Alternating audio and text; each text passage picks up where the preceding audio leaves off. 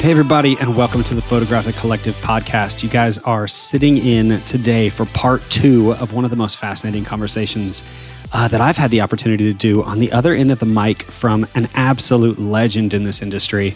If you haven't listened to part 1 with Jonas Peterson, go back to last week and make sure that you catch up on this. This is a cool, unplugged, very candid conversation with one of the guys that has really shaped the way that the photographic industry sees storytelling, especially in this generation. So as we kick into part 2, join us in the middle of this chat. And you guys, I just can't wait to hear what you have to say about it when all of this is over. You know what I love, man, is I don't even think you know this, but so we started shooting the same year. I started shooting weddings the same year. I moved back to Arkansas from New York and kind of quit the fashion thing and started shooting weddings. But I was the photographer that you were talking about that was doing everything horrible. I mean, I see my work from 2007 and it's like identity crisis every Saturday. And I think we all look at, I mean, that's a natural thing, right? We all look at our work and say like, we were trying to solve who we were and what we were doing. And that's fine. But as we're doing it, as we're trying to connect the dots while we're running full speed ahead. But what I think is fascinating though is the role that you've played in this industry for the young kind of the cool new hipster photographers with the cool hats and all of this stuff. But then the reality is like I've shared my entire career with you, but we've kind of come together at such a radically different point in that career, right? Like it took me 13 years, 12 years, really, for anybody to even know my name, right? Before I won the awards and before I was speaking at the big platforms and teaching the workshops, I put in over a decade of trying to figure out who I was. And it's one of the reasons I wanted to have you on here to kind of have a more candid conversation because it's, you can Google like how to learn from Jonas Peterson and there's plenty of aspects to do that. But what I don't think people grasp is what's so powerful about you is this level of self-awareness that got you there so much faster. Wasn't because you were more talented. It was because you were more capable to, at least in my opinion, you were more capable to understand the value of what your talent was worth. I would say, let's be honest, I was older as well. Maybe. And I hate to say that, but I think that, and I don't think it's a prerequisite. I don't think anyone needs to be old to be successful, but I had those things, like I've gone through those things already. Like for me, people always say, like we have a mutual friend called Paul von Rieter, and I met Paul the first time in 2010. I think I was maybe 29 even, where he was driving me around Orange County in a Hummer, and I'm like, who is this dude? Like, what makes him tick or whatever? And then he showed me his work, and man, I love Paul. He's a really good friend of mine, but it was just all over the place, and I was like, and it was more a matter of asking him, like, what's your idea here? What's your, and he was just like, I'll slap all the filters on there. Like we're talking 8-10 filters on one image. And I was like, okay, well, if we strip that back a bit or whatever. And, but I think what I was going to say is so I started shooting in 2007, but I started photography in 1998. So I had a good almost 10 years of making all the mistakes with all the shitty Photoshop filters that we all do. Like, I'm going to use cross-processing on every image or whatever. It's like, and I'm like, I'm so happy I didn't get into wedding photography in 1998 because my work, I've gone through the same process. Yeah. Instead, I had a fairly good idea of how I wanted it to look. But also, I think that I had the benefit of, I had 10 years in advertising where I looked at photography every day, and I worked with really talented photographers and directors every day. So for me, that kept me sort of, everyone makes amateur mistakes and over edits or, dodge and burn. So it looks like there's halos and everything. We all do that. And it's part of the process of learning. And I had already done that. I think that was my help. I came in, I hit the ground running. And like you said, it took you 10 years to get there. For me, it happened overnight. It was like an overnight success. And people were like, even my wife at the time, it was like, what's happening? I was like, I don't know. I had 175 inquiries in January 1 year alone. It's like I could have shot 500-600 weddings in a year if I had that much time. But I think that it came from A, having an idea of what I wanted to do, and B, doing something that no one else was doing at the time. It was those two things. And then over the years, I've become friends with people who have done exactly that. There's a guy in Australia who's a freak called Ollie Sansom, for instance. And when Ollie came onto the scene, Ollie is like, amazing. What is Ollie doing? Like everything he was like the dark lord of everything was super dark. And Ollie edits to death metal. And he's a freak. And he wouldn't book a wedding. He wouldn't book anything. Like his first year or whatever, I think he struggled with booking because his style was so different. But I'll say that Ollie is probably one of the biggest influences on the dark, the moody imagery that you see today out there. And people don't even know who he is. It's like, oh, you don't know who Ollie Sansom is. Well, he's the reason so many people shooting, maybe not the reason, but like people I think he has affected the Kitcheners. He's affected the Pharaohs. He's affected, that entire genre. But I would say, to be honest, though, Jonas, whether you know this or not, I love the way you put it on your website, where you say you're neither light and airy, nor are you dark and moody. You're just present, right? But I will say, like some of my earliest exposure to images that are, like technically under. Was you. What was images like the picture of the couple walking through the sun rays in the forest, right? Or the couple in the castle with the light coming through the windows, and me realizing like the power, the context in that image is the light. And that image isn't even sharp that we're talking about. The last one. It's significantly.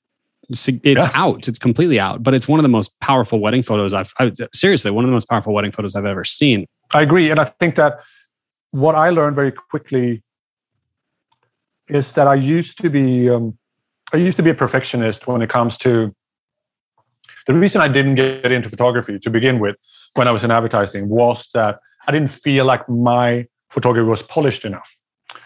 And then to just do a very quick short story, I was home when I was trying to figure out what I was doing next. And I was there with my son, Noah, and he was 2 at the time. And he was running around me in circles, as 2-year-olds do. And I just picked up my Canon 5D and I started just following him around. And he was just laughing his ass off because I was chasing him with the camera. And everything is, shot indoors in a dark house at a 15th of a second. And I shot maybe 80 images. And then I did what you did. I pulled them all into Lightroom or whatever I did. And I just slapped on one thing, one preset. And we're talking about blocked shadows, blown highlights, blurry, everything, motion blur, compositions are all over the shop. And then I put a song over that. And then I watched it together with him. And I started crying, like I was just crying my eyes out. And that's actually what happened, was that I looked at that and go, this is what I'm good at. I am good at evoking emotion. I'm good at telling a story, and it doesn't have to be technically perfect. It doesn't even matter if it's technically perfect. And then some of my favorite photographers, Anton Corbijn, for instance, who's a Dutch portrait photographer, he always shoots at a 15th of a second. And I'm like, what do you mean? Like we were shooting digital and stuff. And I think that people are so afraid of imperfection. And digital has created a sense that everything needs to be sharp or whatever. But almost all of the photography you've seen has been shot on really bad cameras and film on a 15th of a second. And not 1,000th of a second or 8,000ths of a second in broad daylight. So when I posted those images, like we're talking about that image that's shot in a church ruin in Sweden, there's so many people coming out. It's like, it's not even sharp. And I was like, it doesn't matter. It makes you feel something. And they were like, yeah, but it's not sharp. That's not what we do. And like, it's what I do, And a technically perfect image, and I've shot plenty of technically perfect images, but those tend to not be the images that I connect with. So for me, for instance, my personal work is all shot with really banged up, shitty film cameras. I shoot Polaroids, for instance, peel apart Polaroids, because I find that digital is just too clean and it's just too good. And then I bring out those cameras and it's a shit show. It's just like, oh, you peel off half the image.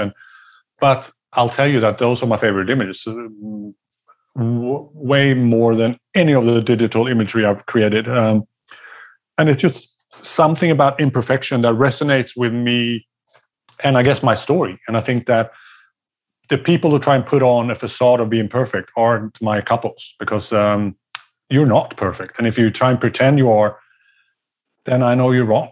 Then I know you're lying. I know you're going through stuff. And if you're going to pretend that you're perfect in front of me as a photographer, I won't be able to capture you for who you are. So for me, I was like, I need to post more imperfect stuff. I need to show more imperfect things. I need to show people that I'm not perfect. And the more imperfect I can show people I am, maybe it will inspire someone to realize that I don't have to be perfect. And I hope, if honestly, if people hear nothing else from this podcast, I really hope it's that, because I think there's so much value in being able to say, that like, if you show up, if you humanize yourself in your own images, then what you become to people isn't, you're not a camera operator, right? Like you're not somebody that's just holding this computer that documents their day. You're the soul behind that camera, and that's the importance of it. And there's a photographer. I think he's from the Ukraine. He may be from Russia, and I'm going to find it. I'm going to send it over to you. He's a guy that I've followed, and I just can't think of his name offhand. But he's a guy that I've followed on Instagram for years and years and years. But he's similar in the sense that everything is at like a 15th of a second, right? And you know what changed for me? I ended up meeting, and I spoke at a big conference last year where I spoke about this, but I ended up meeting with a neurologist, and I just sat and I was like, okay, talk to me about the way the brain absorbs sight. And he was explaining to me, he was like, man, thousandths of a second. I mean, like 10,000th of a second from the time period that your eye sees something to the time that you have a hormonal reaction to what you just saw. And so I asked him this question. I said, so if you can make the eye struggle to find a focus point, can you delay that? And he was like, absolutely, 100%, absolutely. He's like, that's why when your eyes are dilated, when you leave, you feel dizzy, you feel kind of all over the place, right? And so I said, well, so theoretically, if an image is just a little bit out of focus, aren't you more likely to have an emotional reaction to that image because you're struggling to find the focus point? And he looked right at me, straight on at me, and he said, absolutely. And I'm like, okay, I may never shoot sharp. Yeah, and I'll tell you one thing. I have this from advertising, and I learned it a long time ago. When it comes to telling stories, the biggest mistake you can make is tell the whole story. And what I mean by that is you don't want to close the loop. You don't want to tell them the whole story. You want people to figure out the last bit themselves. And if people do that, then you've activated them in they're participating in the story rather than being fed the story. And as soon as they close the loop themselves, you have a much more engaged viewer than if you close the entire loop. And in advertising, we have this thing that, like as a writer, if you have an image of someone angling or fishing from a boat, you don't want to say, oh, Liz fishing from a boat. Well, I can see that. You don't have to tell me that. I'm not stupid. Instead, people look at the image and what's going on here? And then they close the loop themselves. And I think the same thing goes with any story you're telling. If you can make them close the loop, figure things out in what you're telling, they feel smart. And if they feel smart, they feel good about themselves. And if they feel good about themselves, they're releasing drugs in their brain. And if they do that, they feel something for what you've just shown them. If they feel something for what you've shown them, what will they do? They will book you for their next wedding or whatever. I mean, it's cynical in a sense, but it isn't really. But that's how the brain works. Yeah, I think it can be cynical if your motives aren't pretty straight. But as long as your motivation is to then serve and take care of these people, then for me, it was like, if I can tell personal stories and connect with people, and that gives me business, and I'm like, I'm all for that. Yeah, no kidding. All right, so do me a favor, Jonas. What is I know you're kind of like figuring out right now what comes next for you in your career and where you're headed and dude, I'll be honest, like I'm probably as eager as you are to see what comes next. Just because I don't know, I love to stay close, but what's the number one way that people that are listening to this podcast, like what's ways that we can support you? Like what's something that we can do to kind of pour back in and either learn from or, I don't know, engage with you? Well, the answer that comes to mind is my workshop that I put together on storytelling. And I say that because I started working on it in 2010. And I've taught the workshop in 100 iterations around the world. And then in 2020, I was like, oh, if you're true to what you're saying, you should make this stuff accessible to people. And I've sold that workshop for, and when I started out, it was $2,000. The workshop was $2,000, was 2 days. It had a bunch of other stuff in it, everything from editing to, how you put a slideshow together. And then over the years, I've just funneled it in.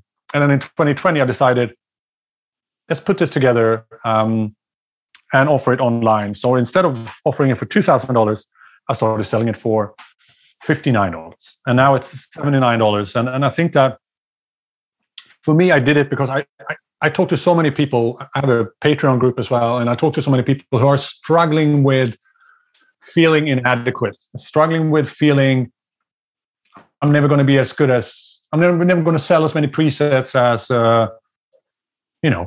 India Earl, or I'm never going to shoot Nick Jonas's wedding like Jose Villa, or they attend these conferences, the summit or whatever. And I will guarantee, because I've been to all these, I've spoken at all of them. And what I do is I sit in a corner and I observe how people change and how they behave throughout the course of the conference. And I've almost always, I'm the closing speaker. The reason I started talking about the softer things, like you are enough, like there's nothing that you're doing that's not good enough, it's because there's so many good speakers at these conferences. And the last one was the summit that I spoke at. And there's 2 days of people who have their shit together. And there's, Dawn and India and a bunch of people sharing their client guides, or here's how I prompt people, like you talked before. Mm-hmm. And they all feel like, oh man, there's so many things I have to do if I want to be a good enough photographer. So I just came in and went, you got this. You don't have to put together this guide, or you don't have to worry about, just go in and be you. The rest is sort of like, if you become the next Fair Juristi or Jonas Peterson or Miles, whatever, that's out of your control. All you're in control of is doing as well as you can. And the better you treat people, the better you're going to feel about yourself. And if that leads to success, fine. If it doesn't, at least you can say, I did my best, But a lot of people are so discouraged by the industry and feel like they're in these groups and everyone edits with the same stuff, and everyone's an adventure elopement photographer who have never shot an elopement or an adventure in their life. And I was like, why? What is it that you think you want to be? And when for a long time, I was probably one of the higher paid destination photographers in the world. And I was just milking that and charging a lot of money. And then a lot of people wanted to be like me. And I'm like, dude, you made $700,000, $800,000. I was like, yeah, I did that. And how can I do that? And my answer would always be, you don't want to. If you think that the life that I've had is glamorous, you're wrong. What it is spending 200, 300 days out of the year on planes and in hotel rooms away from the people you love. And then you may get lucky and connect with people on a Saturday, and then you fly home again. That is destination wedding photography. It is draining. It is not going to pay you as much as local wedding photography. And you're going to be lonely. And and I showed example of me, my friend Sam Blake, Dan O'Day. We all have the same experience. It's not the glamorous life that you think it is. It is, and I've flown everywhere and I've shot everywhere, and it's fantastic to have seen the world. And I wouldn't want, if I could do it over again, I would do it over again. But it's not that glamorous. It's if you think it's glamorous, then you're looking at it the wrong way. It's literally paying not as much, and you're giving out 5, 6, 7 days of your life for what? For spending time with the people you actually care about. Were you? I think you were in the. I just remember. I think I remember you being a part of this conversation over in Clubhouse. I had a chat with Ben Chaish one day. When he was talking, I kind of asked him. I was like, talk through some of the harder parts of this lifestyle, right? Like expose people to this. And he said, I'll never forget this, but he said some of the lowest parts, some of the lowest points in his life were sitting alone at a train stop in Italy and realizing that he was living the dream that he had wanted, but he didn't have anybody to share it with. So like his family, his kids, everybody was at home making their own memories, and he wasn't there to be a part of it. I've eaten at the 5 top restaurants in the world. Mm-hmm. Alone. Fun. Fun times. Yeah, that's hard. I said hi to Gordon Ramsay at his restaurant in LA. He came up to me at the table and was like, "You enjoying it?" It's like, "I am." "You're eating alone?" "I am." And then you realize that was my life for a very long time. And then when I met my wife, Sarah, I had decided already this is not what I want to do, and I want to be present in my life. And then the shift from shooting that much, traveling that much, became really easy because I am not interested in pursuing the hustle anymore. Like there are other people who are hungrier than I am, and that's a natural progression. It's like there are younger people who have time to spend 300 days traveling a year. Let them do that, But if you have a 3-year-old or whatever and a wife who misses you, then it is not a lifestyle I recommend to anyone. Shoot local and take more vacations instead. That's what I would recommend. There you go. But having said that, I always say to people, like when I taught my workshop, I would tell people I shot 65 weddings in 24 countries in 2010. And I'm, like I said, I made $775,000. And I said, if you ever get a chance to do that, don't do it. Don't do it. You're going to hate it. And I know when I say that to people that if you get the chance to do that, is there a chance that you won't do it? No way. Anyone would do it. Shoot 65 weddings in 24 countries and made $775,000. Anyone who's not stupid would just go, I'm going all in, But I can tell you afterwards that you're going to go, that wasn't all that. And that sucked pretty badly. But you're going to have to make that mistake yourself. No one can make those mistakes for you. I'm only here to tell you that you're going to hate your life. But everyone has to make that mistake themselves. They have to walk the walk and they have to realize this is not for me. Or if it is, then all the power to you. Maybe you can bring your partner with you to everything you shoot. But you have to be honest about why are you, like for me, for instance, I sat down after reading that book and were like, why are you away from home so much? And I was like, it became very obvious very quickly what the reason for that was. And it's like, and for me, it's like, look at what you're doing. And if I invest myself in my couple so much, is that a good thing or a bad thing? It's both good creatively, but are you doing it because you're substituting something else in your life? Or I have an addictive personality, and I've so for me, I realize I do those things because I go all in whatever I do, whether it's drinking or shooting weddings or traveling or living life to the max or whatever. And then so that's just my personality, but it's realizing maybe it's not great at all times to have that trait. It's good for success, but not good for living a full, wholesome life, I think. Man, I think that probably sums it up like so well. I mean, you guys that are still listening, an hour and a half into this, Jonas is such a wealth. But you guys, if you've made it this far, I want you to slow down and actually consider, like, head over and check out that workshop that he mentioned.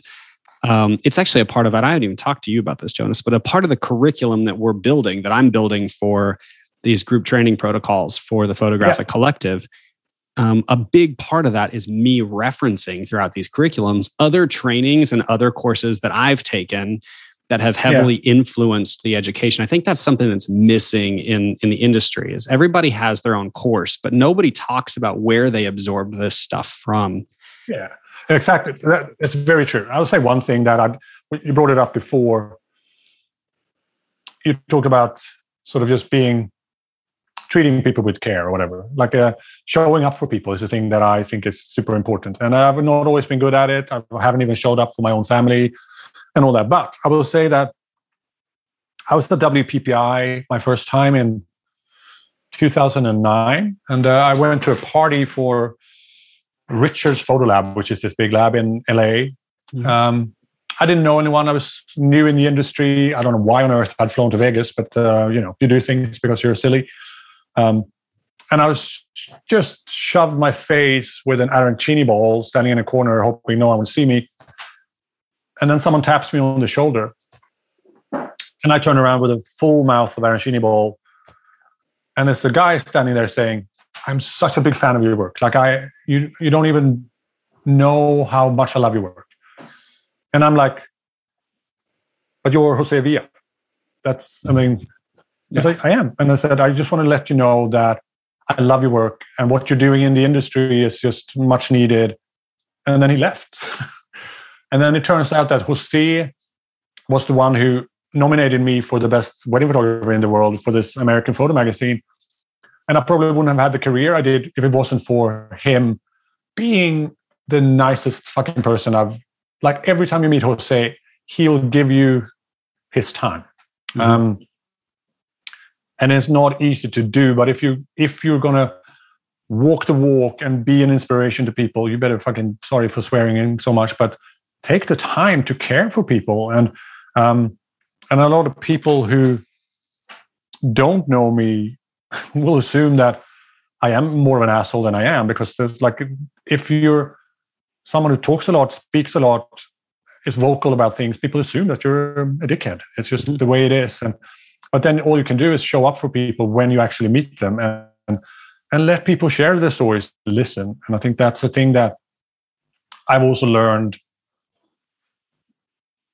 that, and I talk about it in the workshop as well, like listening to someone's story is more important than telling the story, because if you haven't done the listening part, you can't tell their stories. Like, you have to realize what the subtleties in what they just told you before you can piece that story together and put it back together into some sort of whole. And I think that learning that, and if I want to influence people, I need to show up for them. And this thing you're doing with the collective and all that, it's just like, whatever your ulterior motive is, that is important to remember, that I need to show up for people. And if you do that, the rest will take care of itself.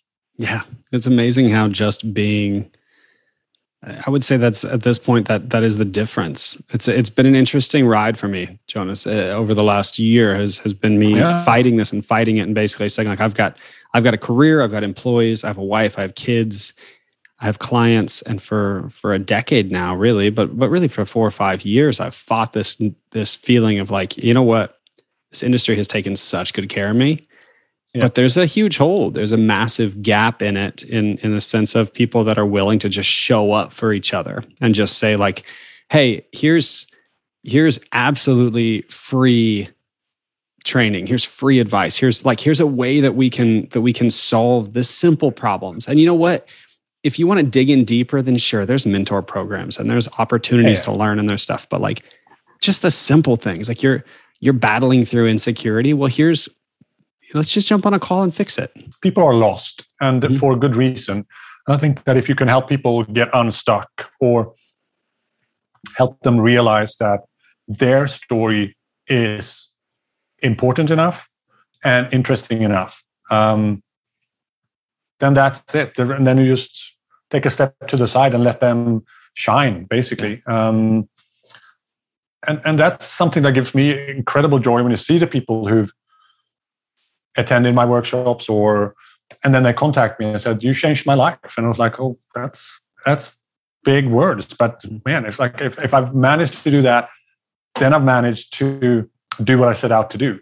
Because I left advertising wanting to make a difference in people's lives. And then I spent 5 years indulging in my own career building, wasn't changing anyone's lives. And then I realized that to be able to change someone else's life, I need to change mine. To be able to make a difference in the world, I have to make a difference in someone else's world. So start small. Like, I can change your life if I make an effort. And by doing that, it's like the whole thing, I think it was John Lennon who said, is it think global, act local? I think something like that. And I think, or the other way around, maybe even. But I think just you can change people's lives, but you don't think about changing the world. You think about changing people's lives one person at a time by being a support to them. And if you can do that, then you made a difference. And then that's the legacy I want. Not so much you showed a kick-ass image on Pfeiffer Beach at 7 a.m. in the morning. That looks amazing. And it does. But that's not what I want to sort of... When I quit, I don't want people to say, "Oh, you took those 5 images." So like, I don't care about that. Yeah. But ironically, that's the stuff that people still book me for. It's like, "I saw your wedding in Africa." I was like, "Oh, great." That's when I started changing what I do. But at the same time, I'm not stupid. I've been in marketing.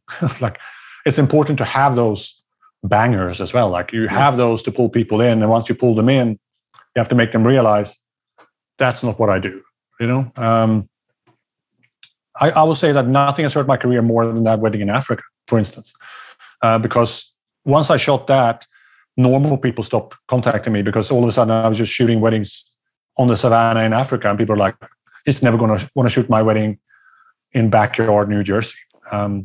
So, which was a problem for me. So for years, people wouldn't book me because they thought I was just the biggest rock star in the world. And I was like, "That's not going to work for me. It's not going to work for at all." And it didn't. Like, my booking rate went down because, and that's something I talk about as well. And you know as well, like, you show what you sell. Being shot on the savannah in Africa, that's what I'll be booking next.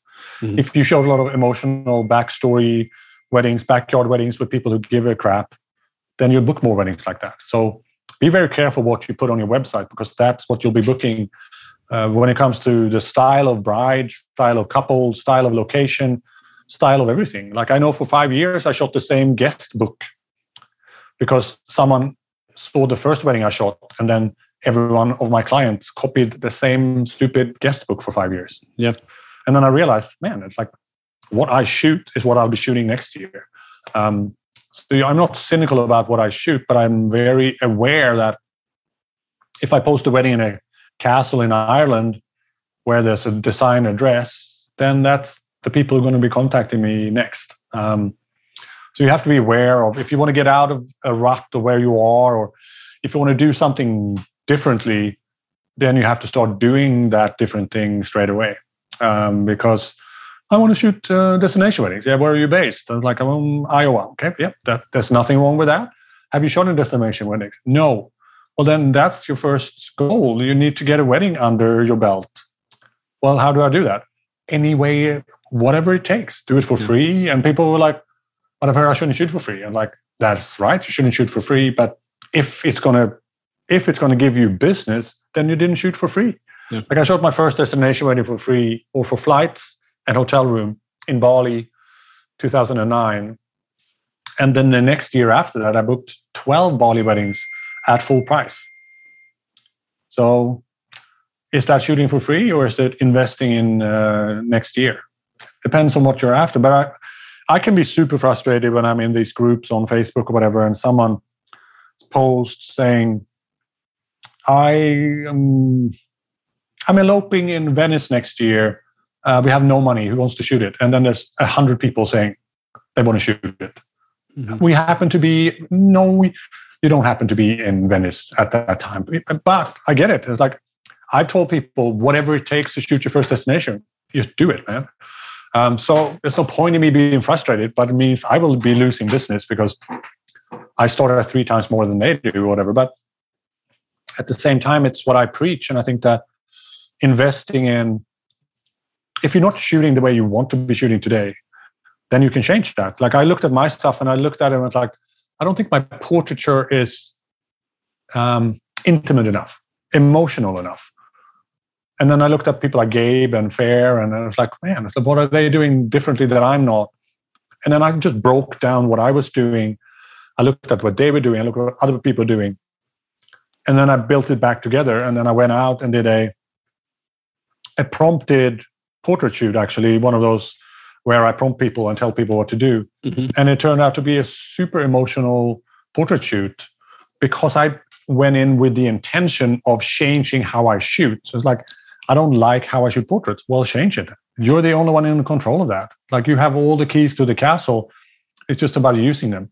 I want to shoot destination weddings. What are you doing about it? Oh, nothing. Well, that's why you're not shooting destination weddings. I'm not cynical about it, but you have the answer to your question.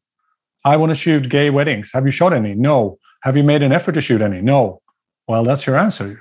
Like, I want to shoot more weddings at this venue. Have you talked to the venue? Have you sent them your work? Have you? The answer to the question is almost always, I have done nothing about it. Mm-hmm. And I think that's it takes an insane amount of hustle to be good at this. And I'm not sure if I have it in me anymore, but I think that I have had the hustle in me for many years. And I think that the people who hustle their asses off and constantly look at what they're doing and analyzing themselves more than the industry and looking at sort of like, what can I do to contribute here? And I started looking at what people are discouraged, people are lost, people are feeling that they're not good enough in this industry because they're so saturated.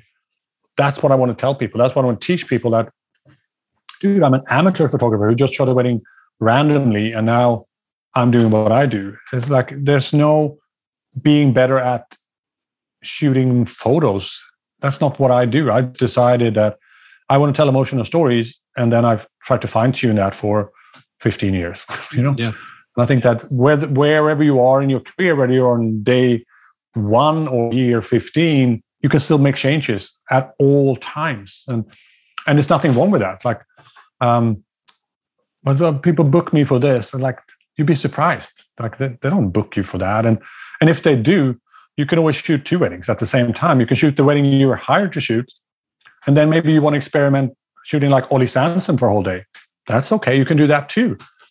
And then all you need to show on your social media channels or whatever is what you shot for you. Mm-hmm. And there's another thing I learned from Jose Villa, actually, from listening to him. We talked about education before. I listened to him talk at WPPI, and he does this thing called one for me, one for thee.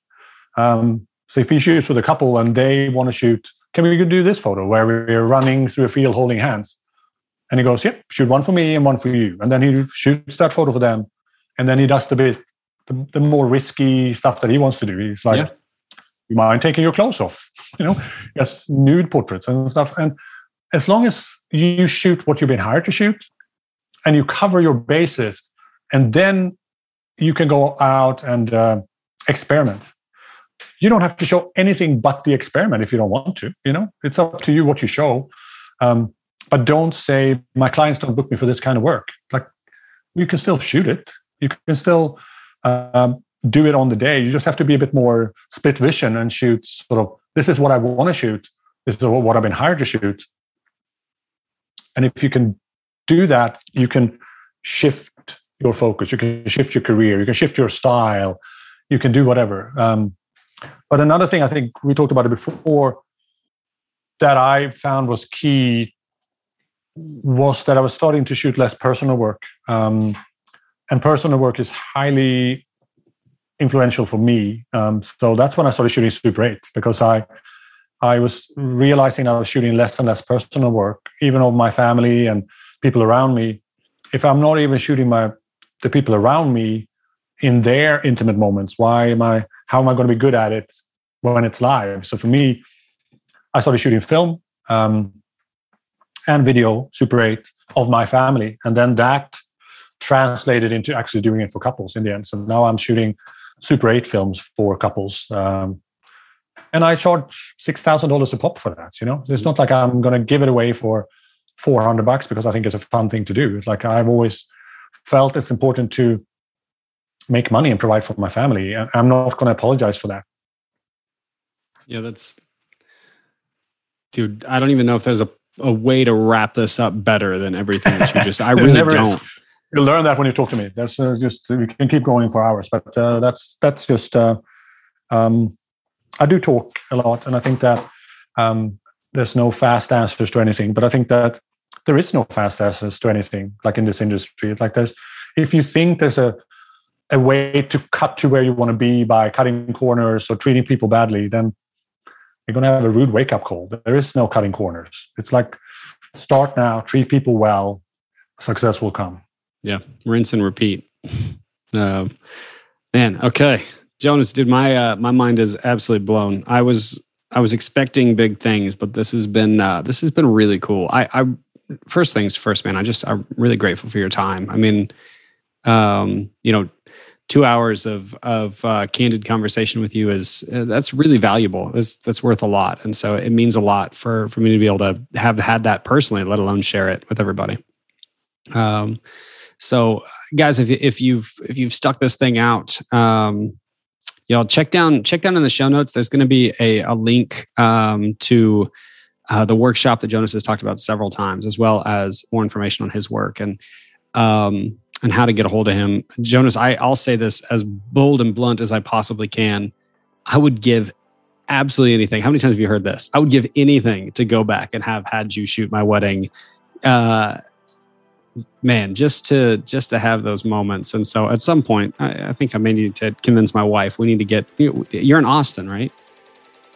I am, yeah. Yeah. All right. Well, let's dump out and let's go to Austin, hang out, man. Cause dude, there's just so much depth and so much value in what you do. And I'm just so grateful for the influence that you've had in my work and in my career, as well as, in my industry, which is something that I'm really pouring into these days. And I just am grateful for that. So thanks so much for your time, man. Appreciate it. All right, guys. Wow. Listen to this one 10 times. I'm killing the recording, but y'all start over. Just clear your day and start listening to it again.